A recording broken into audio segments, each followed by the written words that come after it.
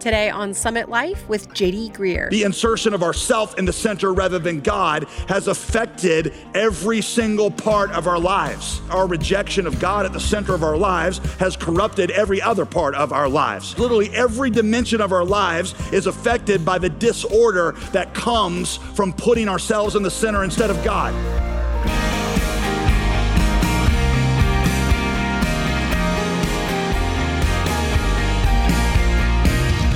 Welcome back to another week of solid biblical teaching here on Summit Life. As always, I'm your host, Molly Vidovich. You know, we often look back at our country's history of slavery, oppression, and racism and think, how could they have been so blind? And yet we continue to practice the same kind of idolatry today, where we reject God and His Word as the center of our lives. Today, Pastor J.D. Greer shows us why, thank God, it doesn't matter what kind of sinner we have been because of what kind of Savior Jesus is. The text this week is from Romans chapter 1, and it has some very mature content as Paul gets into some pretty raw stuff, so buckle up for a bumpy ride. Pastor J.D. calls this message, How the Fall Affects Us All. Romans chapter 1, Paul is demonstrating to us that every single person, Jew or Gentile, religious or irreligious, all of us have essentially the same problem. And that problem is that all of us have turned away from the knowledge of God that was made known to us in creation and in our consciences. God has sufficiently revealed Himself, Paul says, to all people. He's revealed Himself both to us in creation and in us from our consciences, at least enough for us to respond to that revelation with humility and awe. The problem was we didn't want to know the truth about a glorious, all-ruling, holy God, and that's because we wanted to be glorious, all-wise, and all-ruling. And so we suppressed the knowledge of God that was evident in creation and from our conscience. So when it comes to the knowledge of God, I told you, we all know. We all know, but sometimes we don't know because we don't want to know. That suppression of the truth, Paul explains, takes two forms. One is an irreligious form, an irreligious expression of suppression. Think atheism or agnosticism, where you just deny that God exists. Paul is saying the only way that you can arrive at that conclusion is to have a heart that is biased against the obvious evidence of an all-powerful, creating, all-ruling God. And I will just say from my own experience, if you listen closely to an atheist, you will almost always hear that their disbelief is driven by some implication that comes from their being an all-glorious, all-wise God. And that implication drives how they interpret the evidence in creation. They'll say things, well, if there really was a God, then why is there so much suffering? If there really was a God, why are there so many different religions? Why don't more people know Him the way that you say that He is, or something like that? That's the irreligious expression of suppression, is that we just deny that God exists. The religious version of suppression, Paul explains, is that we substitute out knowledge of the true God with a version of God that we can control. I've pointed out to you that throughout history, mankind in different cultures has worshiped all kinds of different gods, but they've all had one thing in common, and that is they were conceptions of God that we could control and conceptions of God that existed to serve us. This is what Paul means when he says in verse 25, they exchanged the truth of God for a lie, and they worshiped and served what has been created instead of the Creator, who is praised forever. Amen. I explained to you that this kind of worship occurs whether you are formally religious or not. Anthropologists say that we are telic creatures. Telic is just a fancy word that means we are a purposed people, which means we always find some greater cause to live for. We find something to which we attach ultimate value, something we feel like without that one thing, life would not even be worth living. Even if you grew up as a Christian, I explained, chances are there was something besides God that took the ultimate central place in your heart. Maybe it was even while you were growing up in church, it was getting the approval of your friends. It was accomplishing your dreams. It was getting married, having a boyfriend, having a family one day. Something mattered more to you. You gave more glory to that created thing than you did to God. By the way, the word for glory in Hebrew is the word kabod, and it literally means weight. When you give something glory, you are giving it a weight, a godlike weight. God was supposed to be the one that made life worth living. He was the one, His will was supposed to dominate your thinking. Pleasing Him was supposed to be your focus. Fellowship with Him was supposed to be your life. Instead, you found something else to give that godlike weight to, the approval of your friends, material success, romance, whatever you put in that category. That's the natural shape, Paul explains, of every human heart, even if you grew up in church. In some of my travels overseas, I'll go into these temples that are erected to a foreign god. I remember being in one of them a while ago over in somewhere in Asia, and there was, I go in this temple, it's this gigantic, beautiful temple. And right in the middle of it is about a 25-foot statue of a goddess who has multiple breasts and multiple arms, and you'd watch these worshipers come in, and they would prostrate themselves before this statue, and many of them were very emotional. Many had traveled a lot of miles to get to this, very poor, some of them, and taking the little money they had and pouring it out and offering before this statue of this God. And I remember being in that temple and just at one point just feeling so overwhelmed at what I felt like was the spiritual darkness and the oppression that I had to leave. I had to walk outside and to get out away from it. And I remember later finding myself just going back over that incident in my mind and feeling sorry for the people there and thanking God kind of in my heart that I wasn't like them. But then in the middle of that thought, it just occurred to me, I had a whole list of things in my heart that have taken God's place, just like that statue had. And those things that I had given God-like weight in my heart are just as nauseating and oppressive to God as that statue would be to me. I have lived in my life, for example, for the admiration of others. I've given that God-like weight in my life, and I've pursued that, sometimes even at the expense of pursuing God. And that idol, that statue, that false worship is just as nauseating to God as it was, as that statue was to me. The bottom line that Paul is getting to is that all of us alike, all of us have rejected the truth that is evident in creation and in our consciences about an all-glorious, all-ruling God, and we have replaced that God with created things we could control, our own will, and gave those things the place and priority in our hearts that only God deserves. All of us. For this reason, Paul says, God delivered us over to disgraceful passions. This was the first wave of God's judgment, I explained. God just gave us what we asked for. I compared it to if the earth were to say to the sun, I am sick and tired of you being in the middle of the solar system. And all day, every day, I got to rotate around you. Now I'm going to be in the center of the solar system and everything is going to rotate around me. Well, if the sun, were looking at the earth, they wouldn't have to punish it by sending out a nuclear ray of energy. The sun might just say to the earth, all right, have it your way. The earth is 30,000 times smaller than the sun and would not have the ability to keep all the planets in orbit. And so the solar system would begin to unravel simply because the sun gave to the earth what it asked for. Well, in the same way, what God did to us in the first wave of judgment is he just granted us our wish. And when we put ourselves instead of him at the center of our lives, then our lives and our society began to unravel. I explained to you that throughout the rest of the passage in Romans, when you read it in Greek, you see a lot of kind of tit for tat, a lot of parallelism in the passage. For example, verse 23, they exchanged the glory of God for an image, so God exchanged them over to disgraceful passions and unnatural sexual desires. They dishonored God, so God let them dishonor themselves. Verse 28, they did not see fit to acknowledge God, so God gave them over to an unfit mind. What Paul then begins to do now, and this is what we're going to get into today, is he then begins to give examples of what this looks like in our lives, in our families, and in our societies when we begin to come unraveled. Verse 26, their women exchanged natural sexual relations for unnatural ones. The men, in the same way, also left natural relations with women and were inflamed in their lust for one another. Men committed shameless acts with men and received in their own persons the appropriate penalty of their error. Now, this is the longest and the clearest passage in the Bible on homosexuality. And let me just go ahead and acknowledge right up front here, I know that historically we in the church have not done a great job in talking about this, and maybe even a worse job in caring for those who are going through this. But let's begin by at least looking humbly and open-mindedly at what God's word says about this. And then afterwards, we'll talk about what that means for those of us who are seeking to follow Jesus. The Apostle Paul says that one of the results of displacing God in the center of our hearts was that we developed unnatural sexual patterns. We exchanged the truth about God for a lie, verse 25. So God exchanged our natural, healthy passions for unnatural ones, verse 26. In one sense, we shouldn't be surprised that this is where Paul turns first. Paul is not picking on homosexuality. He is not saying that it is a worse sin than all the other sins. It's just that if God made us in his image, male and female, then it shouldn't surprise us that the effects of our rejection of God in the center of our life would show up in those primary relationships. Paul cites homosexuality, one scholar says, not because it is a greater sin than any other, but because it is the clearest evidence of a rejection of God's order in creation.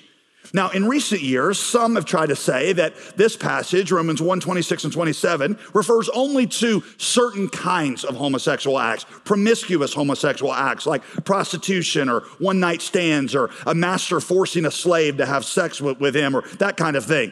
And that Paul was just unfamiliar with a committed, loving, same-sex relationship, the kind that we see in our society today. And if Paul had been aware of that, he most certainly would not have lumped them all together. If he saw the friendship and the sacrificial love and the commitment, the union that we see in same-sex relationships sometimes today, then he certainly would have understood that is a very natural thing. But that is not true.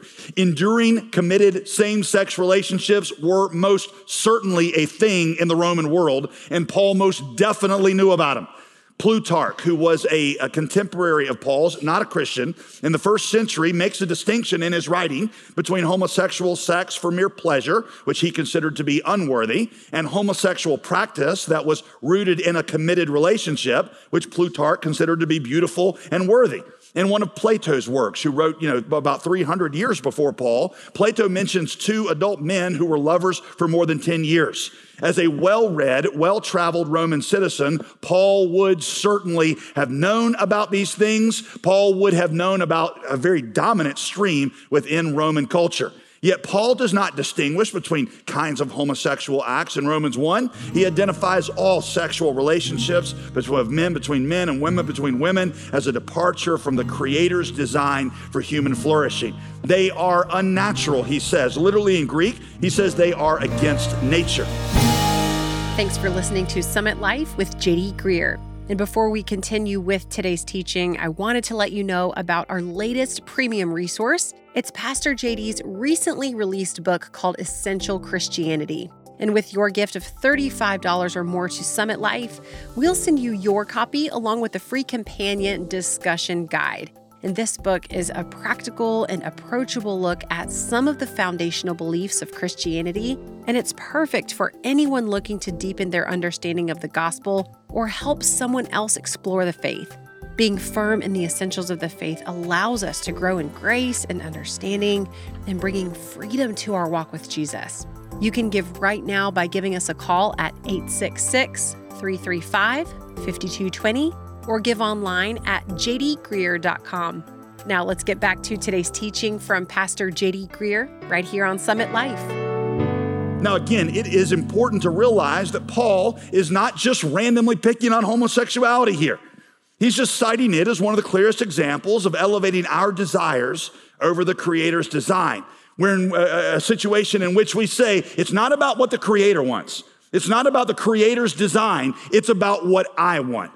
Homosexuality is just one example, though. And so Paul goes on to mention the other ways that our idolatry, the other ways that our prioritizing of our desires over the Creator's design, other ways that we see creation unravel. Verse 28, and because they, by the way, that is Paul rhetorically building an argument. You're going to see in chapter 2 that they is we.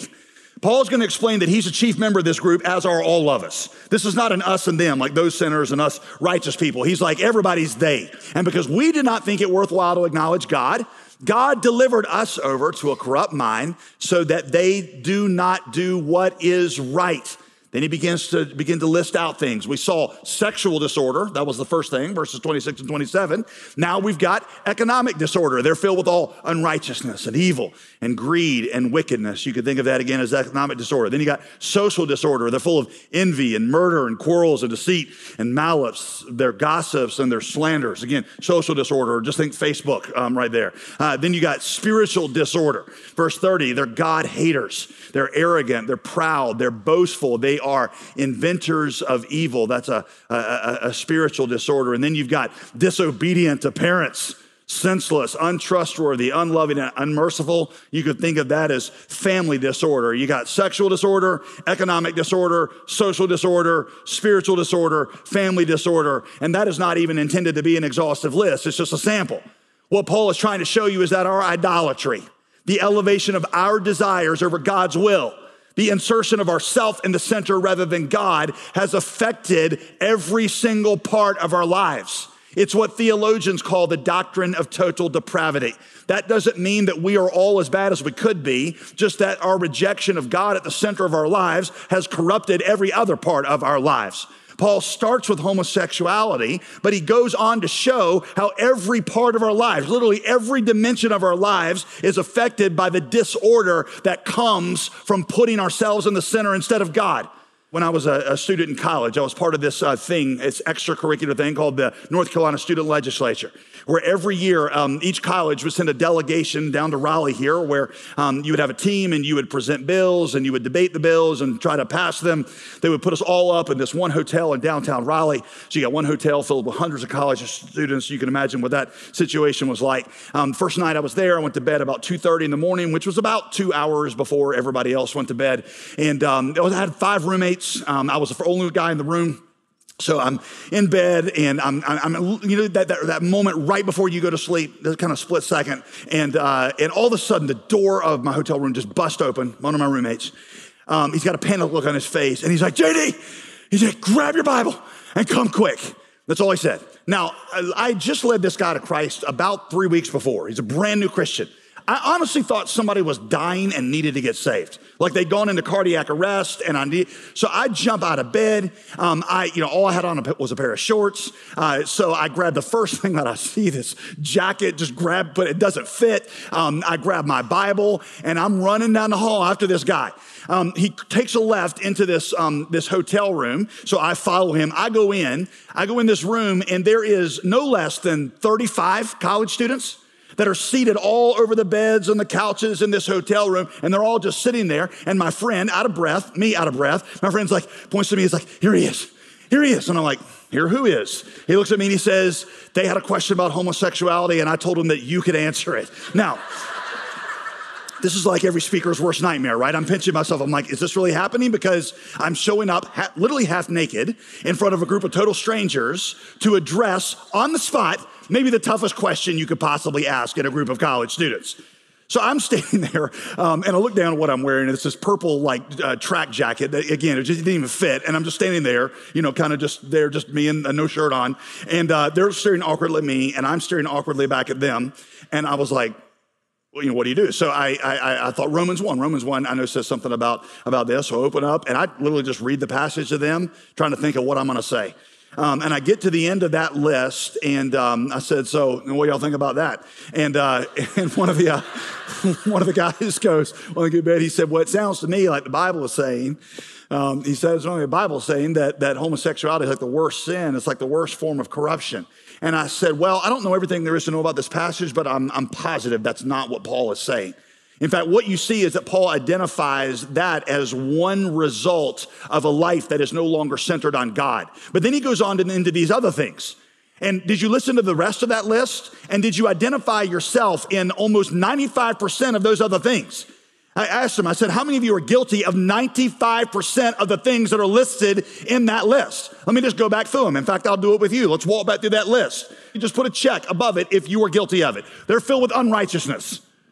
They were evil, greed, always wanting more than they had, wickedness, full of envy, jealousy about their friends, murder. You say, well, I ain't ever murdered nobody. Well, remember Jesus said that if you hate somebody in your heart or you delight in their harm, then that is the spirit of murder and you're guilty of it. Quarreling, deceit, malice. They're gossips, talk about their friends sometimes. Slanderers, they tell lies sometimes about people to gain advantage. They're God haters. You know, I'm not a God hater. Well, based on how Paul's defined it in Romans 1, we kind of all are because we want to be in the center instead of God. So we're God haters, we're arrogant, we're proud, boastful, inventors of evil, disobedient to parents, senseless, untrustworthy, unloving, unmerciful. And just in case, Paul missed you, he just threw this one in for fun, like disobedient to parents.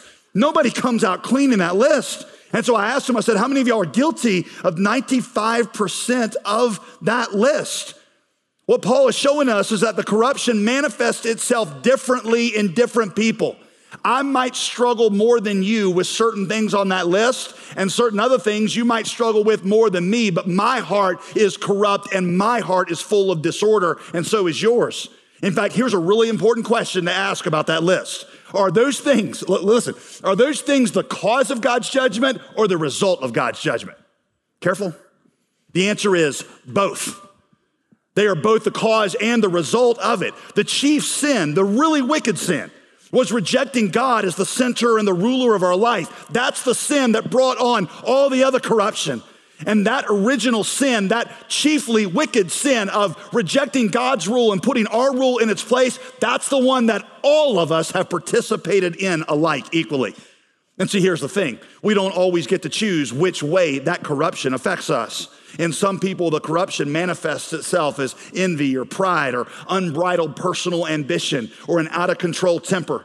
Maybe it manifests as an inability to control your impulses for food or a propensity toward doubt or worry or depression. Those things are all included in that list in Romans 1.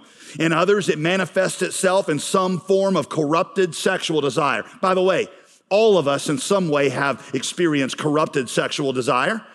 But the point is that the central sin is the same. We rejected God's rule and substituted our own in its place. That manifests in different people differently, and we don't get to choose our corruption. In fact, let me say something here that I fear might get misunderstood, but I feel like it's important enough that even though it might get misunderstood, I'm gonna say it anyway. In this sense, you can almost think of homosexuality as an affliction and not just a sinful choice. Because for most gay people, they feel like they didn't choose those desires. In fact, here's what I've learned after 2 decades of pastoring.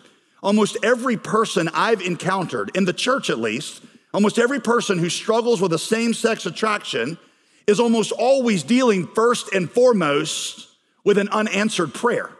God, I asked you to take these desires away and you didn't do it. So let me say that again, especially for you parents, for if your child one day says this to you, this is what you have to understand. Every Christian I know who's struggling with same-sex attraction is dealing first and foremost with the question of why God did not answer their prayer to change them. Which means that people with same-sex attraction really ought to be first and foremost recipients of our compassion. That doesn't make same-sex behavior any less sinful, any more than it would make outbursts of temper or envy or materialism less sinful. It just means that we don't always get to choose our weakness or our corruption. And see, that means that gay and lesbian people are not worse sinners than other people. They're not a different kind of sinner than the rest of us. They just got affected with a different dimension of the curse, and that changes how we think about it and how we talk about it. You see, there are 3 ways I see us really going wrong with this in the church at large. 3 ways we can go wrong. Number one, we believe that God doesn't really care about this. We believe that God doesn't really care about this. He does. He is crystal clear in this passage, as well as at least 5 other passages in the Old and New Testament, passages like, for example, 1 Corinthians, where honestly he could not get any clearer. Do not be deceived. Neither the sexually immoral, nor idolaters, nor adulterers, nor men who have sex with men, nor thieves, nor the greedy, nor drunkards, nor slanderers, nor swindlers. Anybody who willfully and obstinately says, this is who I am and what I'm going to do, these people will not inherit the kingdom of God. Thanks for listening to Pastor J.D. Greer teaching on how the fall affects us all here on Summit Life. In this sermon, Pastor J.D. points out that sometimes we exchange truth about God for lies. If you're finding the truth from our series through Romans challenging or heart-gripping, I'd like to encourage you to reserve your copy of Pastor J.D.'s newest book called Essential Christianity. The book walks you through some of the most difficult and important questions about the faith, and it's based on a lot of J.D.'s teaching from this series in the book of Romans. We'll also send you a discussion guide, which is great to help you think through the book's content on your own, but even better when you use it to help facilitate gospel conversations with a friend, family member, or neighbor who is exploring Christianity. We'll send you a copy of Essential Christianity and the discussion guide as an expression of thanks when you donate today to support this ministry. Summit Life is funded and fueled entirely by generous listeners like you, so your gift truly does make a difference. Get your Essential Christianity bundle when you give by calling 866-335-5220. That's 866-335-5220. Or give online at jdgreer.com. I'm Molly Vidovich, inviting you to join us tomorrow when we'll conclude our message on how the fall affects us all. Listen Tuesday to Summit Life with J.D. Greer. Today's program was produced and sponsored by J.D. Greer Ministries.